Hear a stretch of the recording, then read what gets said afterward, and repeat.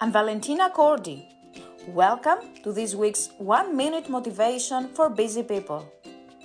This week's message: be kind to yourself. I understand that you might believe that success is an unresting process and that you can't compromise with anything less than being perfect. But how realistic is that? You can't expect from yourself to be 24/7 alert, predicting anything that might happen and being present all the time. You can't expect from yourself to have all the answers because you're a leader.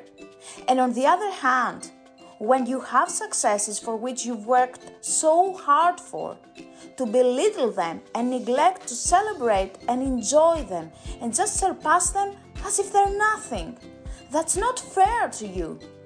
Acknowledge your right to be human and take care of yourself instead of acting as a never satisfied parent.